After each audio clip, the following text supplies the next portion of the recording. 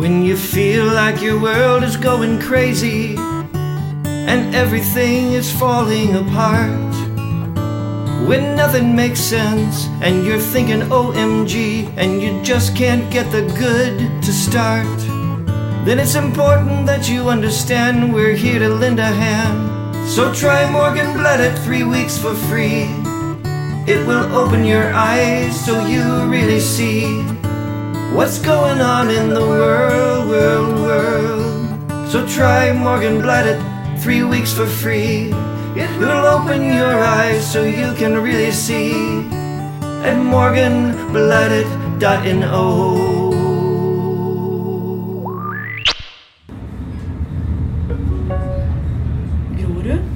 I denne sendingen av Morgenbladets podcast skal vi dypt inn i Østen. Romsås? På lørdagsrevyen 11. februar så kunne Anders Magnus rapportere fra det her farlige og kaotiske landet, nærmere bestemt Oslo øst og sør. Rommen? Samfunnet går opp i liminga i de her bydelene, kan det virke som. Det er vold, dop og 15-åringer med pistoler. NRK kunne til og med sitere kilder på det verste av det verste. Svenske tilstander. I Oslos østlige bydeler har kriminelle gjenger fått et kraftig fotfeste. Området har store sosiale problemer som gjør det lett for gjenglederne å rekruttere ungdom, og også barn, til å selge narkotika for dem. Journalist Sigve Indregard og jeg, vi tok på oss den risikable oppgaven å følge Anders Magnus sine fotspor i det som vel snart må være no-go-zones, og prøve å bli klokere på volds- og russtatistikken i Oslos drabantbyer. Stovner? Det er bare å stramme Kevlar-vesten, folkens, og bli med til Stovner. Ja, da har vi kommet av T-banen på Stovner, Sigve. Det er jo rart å tenke at når vi ser rundt oss her på ungdommene som vandrer rundt her, så er 1 av 4 er faktisk en narkodealer, ifølge informasjon som NRK formidler. Ja, det ser jo virkelig ikke sånn ut, må man jo kunne si. Her står vi og kikker rett ut fra T-banestasjonen, kommer man jo og ser rett på Stovner politistasjon. Ja. Og Stovner Narvesen-kiosk og ja. Blokkene stikker opp her i åsiden opp fra skogen. Ganske sånn bedagelig stemning egentlig, men vi må jo finne det som ligger bakenfor her. Skal vi kanskje tusle og se at vi finner skolen, for ikke bare er da 1 av 4 narkodealere, men halvparten røyker hasj cirka om ikke hver dag, så forholdsvis ofte. Så da burde det være mulig å finne noen nå, hvis det er friminutt.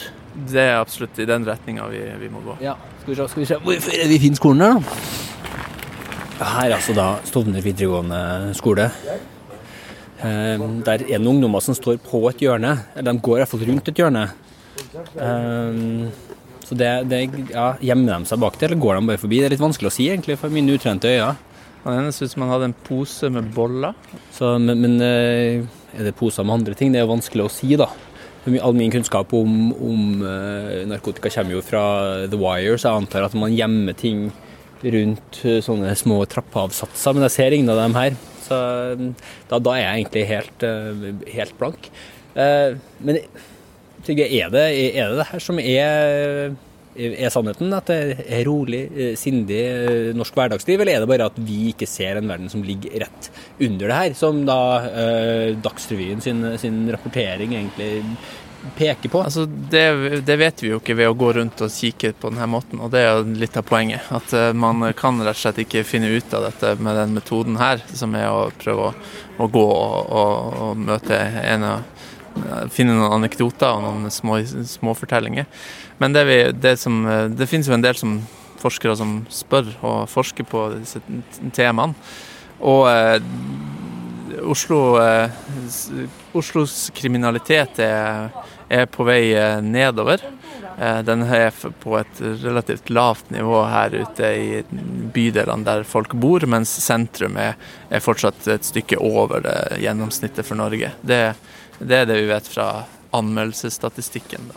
Ja, men Dagsrevyen henviser jo da til andre til kilder der man snakker med som sier at det stadig yngre som ruser seg, det er 14-åringer med våpen hjem hos seg.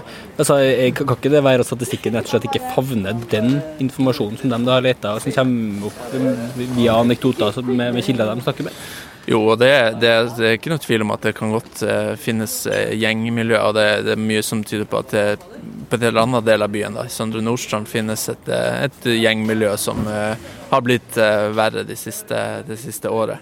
Men det som jeg diskuterer en del i den artikkelen jeg skrev i Morgenbladet denne uka, er jo at NRK valgte å sette det i sammenheng med levekårene også her da, på Stovner og i Bjerke og i Alna bydel, og der er det veldig lite å spore av det i hvert fall. Men vi skulle tro at hvis det var masse gjengproblematikk og vold og våpen overalt, at folk skulle rapportere at de var utrygge, at folk skulle rapportere at de mistrivdes i nærmiljøet, den typen problemstillinger. Men det dataen viser at folk er ganske fornøyd med levekårene her og bomiljøet her, og det har ikke vært noen utvikling i negativ retning, snarere tvert imot.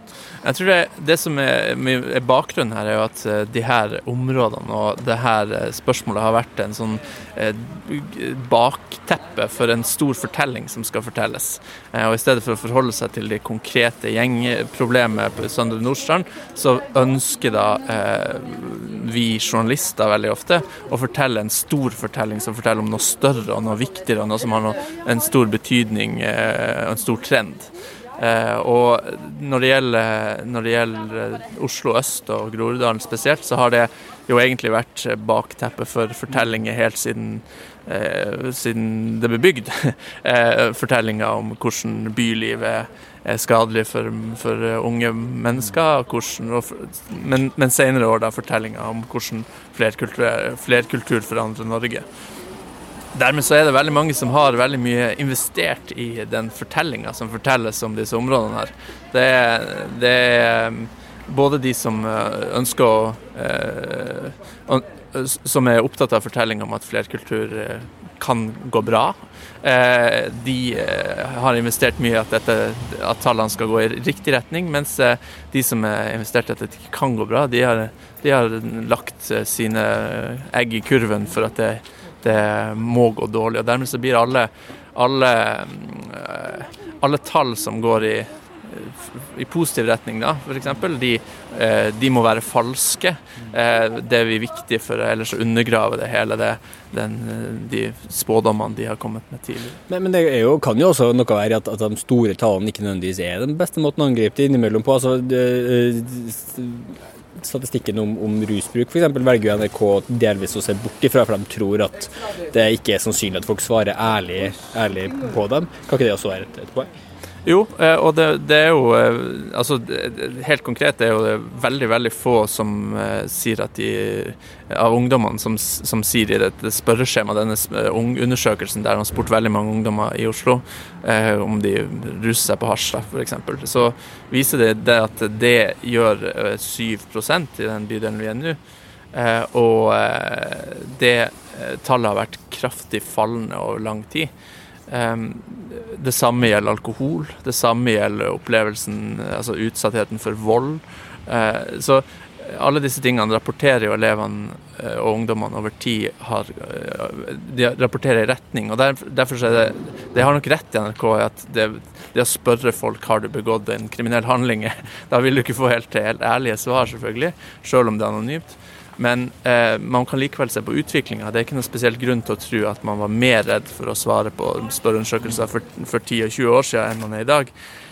Og når utviklingen går i riktig retning, så blir det da en trussel for en stor fortelling. Og det er det som jeg har reagert på i den Dagsrevyen-reportasjen, da, at de ønsker å gjøre det som egentlig er en fortelling om en liten fortelling til en del av et digert dramatisk epos. Panskandinaviske endringer egentlig, som det er litt vanskelig å se i hvert fall akkurat her vi står nå. vet ikke, er det noe annet vi burde se på mens vi da er på vår dyptpløyende kvarterlange undersøkelse? Ja, altså, man kan jo ikke dra herfra uten å gå i retning av biblioteket. Det er veldig radikalisert.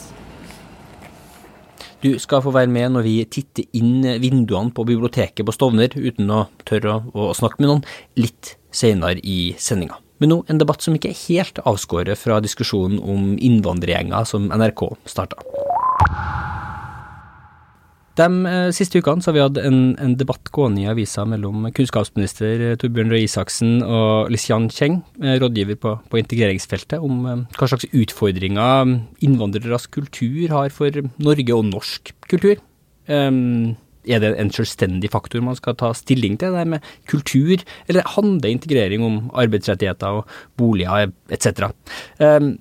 Dette var jo i kjølvannet av Brochmann-utvalget sin rapport om innvandring og konsekvensene for velferdsstaten. Debatten har fått mange reaksjoner, både i og utenfor Morgenbladets spalter. Lixian Cheng pressa Isaksen på akkurat hva det var han var bekymret for med norsk kultur og innvandring.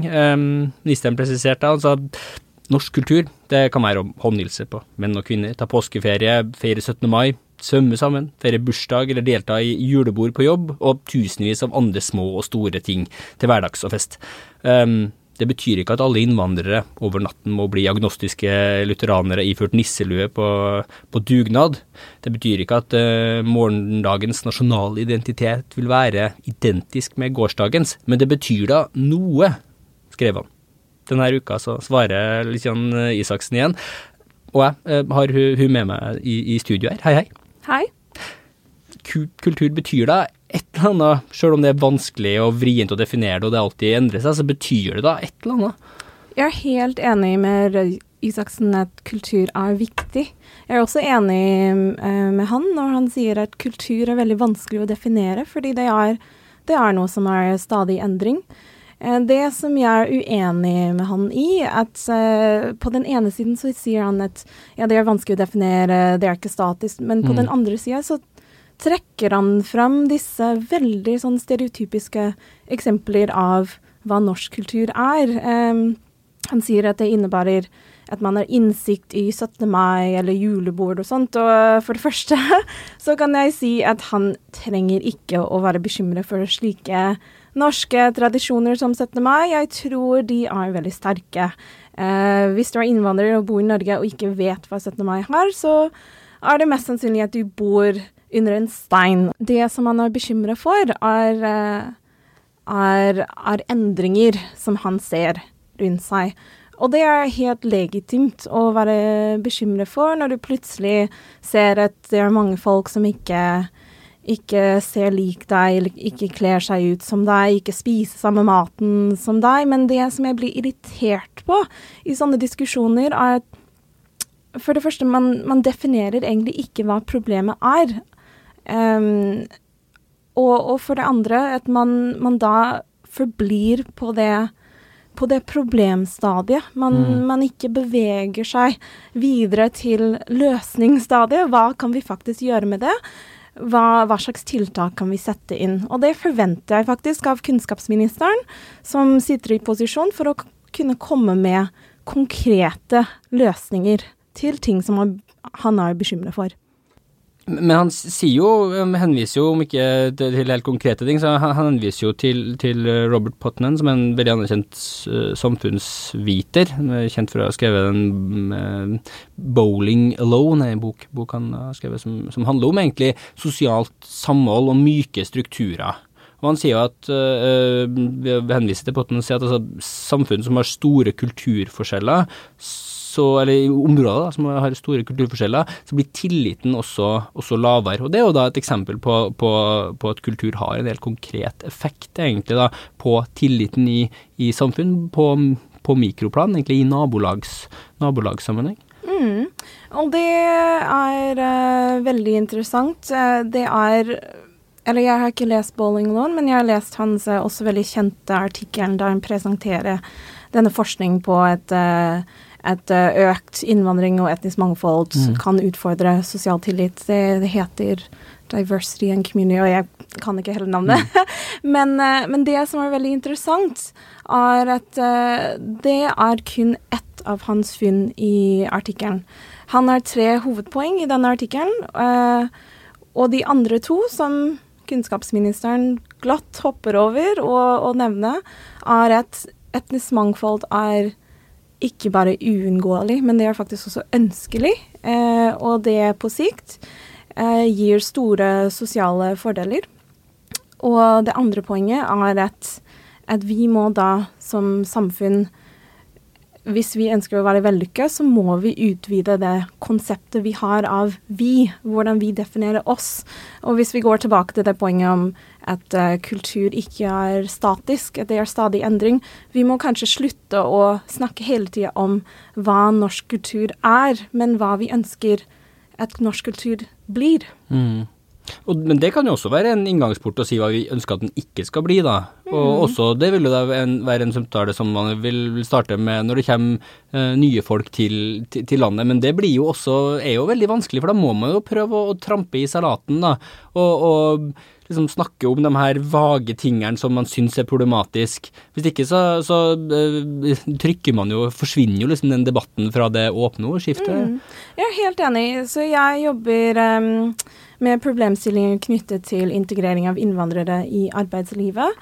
Og da er jeg i kontakt for eksempel med flere arbeidsgivere, og noen av dem uttrykker, eller den største utfordring som de uttrykker er norskferdigheter.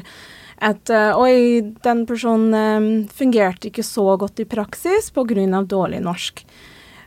Og ofte da igjen så stopper samtalen der. Så jeg tenker vi må flytte til en mer konstruktiv måte å løse disse problemet, i stedet for å bare si, nei, de snakker dårlig norsk, de kan ikke få den jobben. Vi må hjelpe dem, komme inn. Og det er jo veldig viktig å snakke på de konkrete tingene der, men det er jo samtidig en god del ting som det ikke nødvendigvis er akkurat så konkret som språket. Altså, hvis og da tenker jeg at du viser til religion, kanskje? Muligens religion, eller la meg være den som trapper liksom ut med mine fordommer. Jeg bor på Tøyen her i Oslo, og da på leiligheten min så ser jeg da ut på nabobygård, og med en masse veranda. Og der kan jeg da se det som virker for meg, hvilke verandaer som tilhører det som da ser ut til å være etnisk norske, og det som tilhører innvandrere, ut fra hvor mye det som står på verandaen, hvor mye søppel som står der. Det er i hvert fall mine fordommer da. Så virker det for meg som om det er en bruk av de fellesområdene som gjør til at det området blir litt ubehagelig å gå i, det ser litt sånn forfalls ut, og det her er jo ikke noe som egentlig er en plage for meg, eller for noen, men det er en eller annen språklig eller kulturell misforståelse eller uenighet kanskje i hvordan vi skal bruke våre felles omgivelser da. Tilbake til Putnam igjen da. Og jeg vet ikke helt hva jeg vil at skal løse seg, men det er jo en eller annen vag konflikt som foregår her, som jeg er litt usikker på hvordan jeg skal tilnærme meg, hvordan man skal tilnærme seg, men som fører til friksjon i hverdagen da. Jeg synes det er egentlig et veldig godt og konkret eksempel. Det er din bygård, sa du. Og da vil jeg bare spørre tilbake, har du tatt noen grep da? Har du prøvd å snakke med folk? På ingen måte. Og det er der jeg tror problemet ligger. Det er ikke sånn at, eller du vet ikke om personene gjør dette fordi det er i deres kultur at de har søppel i fellesområdet. Vi kan bare vite det hvis vi snakker med dem, og ikke sant, på et møte i borettslaget, ta det opp og høre ulike meninger om det.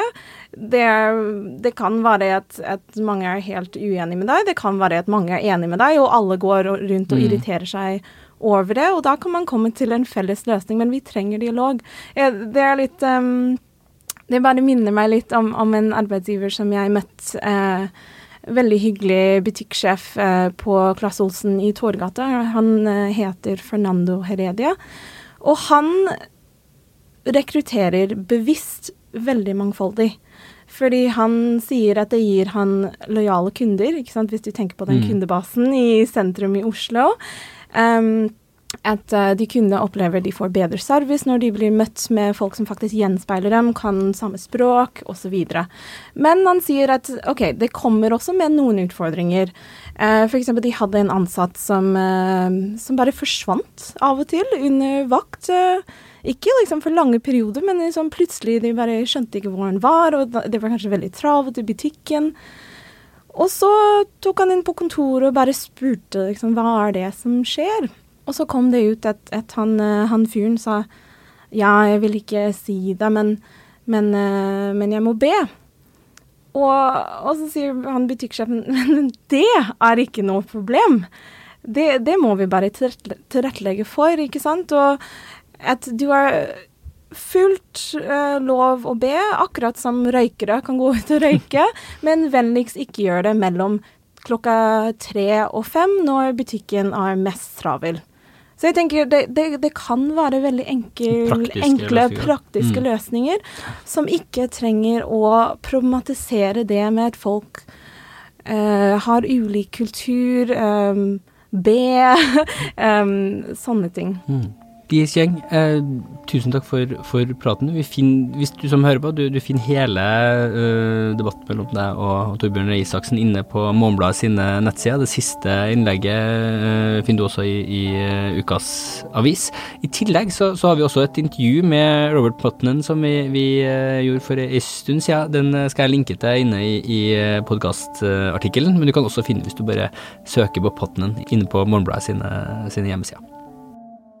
Nå tilbake til Morgenbladets dyppløyende undersøkelse av det egentlige livet på Stovner i Oslo øst.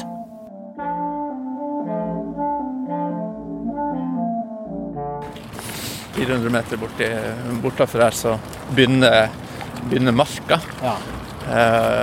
Og ser opp på toppen der ser vi Romsås og den bebyggelsen som har blitt lagt helt oppe i markagrensa. Var det inspirasjonen for Dag Solstad et forsøk på å beskrive det gjennomtrengelig? Var det arkitekten som sto bak utopiske Romsås-utbygginga og flytta inn i sin egen verden som han da ikke forstod i det hele tatt? Han sto helt bare på utsida. Ja, absolutt. Og det kan man jo si om den journalistikken som har blitt drevet om Groruddalen egentlig hele tiden, at den har virkelig vært et forsøk på å beskrive noe ugjennomtrengelig. Og det liksom føyer seg inn i den lange rekka av saker som sier mer om hva journalisten har lyst til å snakke om enn hva som faktisk skjer her da. Og det jo litt sånn de tallene vi ser for Oslo nå jo så lav at det ikke veldig mange steder noensinne det har vært tryggere å bo. Så det noe sånn som paradoks med at vi veldig opptatt av alle disse store problemene, mens det da samtidig vanskelig å se noe sted det har vært tryggere egentlig noensinne. Sånn, mine foreldre som vokste opp i en liten by i Nord-Norge, de fortalte at da de var ung, så sto det gjenger klar på jernbanestasjonen når toget kom fra Sverige, for å banke opp svensker som kom, for toget kommer fra Sverige til Narvik. Og det var sånn som man holdt på 60-tallet. Og det ikke det at de så nok på det som et problem da også, men det var likevel en helt annen altså det norske småbylivet ble aldri sett på som hardt og livsfarlig selv om det da men de var kanskje fortroppen i kampen mot svenske tilstand. Her vi Deichmanske bibliotek, filial Stovner, som i første etasje av en boligkompleks da. Ingen gjenger som ser ut som de henger inn der, men det kan jo være at de bruker datamaskinene der eventuelt i et eller annet. De reklamerer jo for barneklubb på Stovner. Det høres jo unektelig litt tvilsomt ut. Men det forbausende forbausende tomt her egentlig. Altså, jeg lurer på om vi burde egentlig gjenta denne reportasjen natterstid en gang. Det jo ingen utested her. Og disse menneskene som bor her drikker mindre alkohol enn de gjør noe annet sted i Oslo, og egentlig noe annet sted i Norge, men sikkert noen unntak. Det ser nesten suspekt ut bare det. Det jo ikke noe tvil om at også det oppleves sånn, så blir det litt suspekt. Men jeg har jo vært her noen gang på kveldstid, og det ikke veldig mye mer liv enn det nå. Så om det noe som litt skummelt med det, så jo at det virker rett og slett litt vel småbyaktig til å være sentrum eller så nært sentrum av hovedstaden. For godt til å være sant. Det vel kanskje det, at det må finnes en undergrunn. Her har vi så mye vi har lest om hva som skal foregå her, så må det jo være et eller annet sted. Så det gjør det bare enda skumlere at det skjult. Dørene lukkes.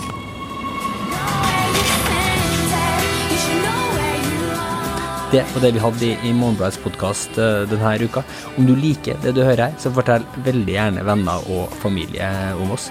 Og om du går inn på iTunes og gir oss en hyggelig tilbakemelding der, så hjelper det oss en hel masse. Jeg heter Askild Matre Aasare. Vi høres.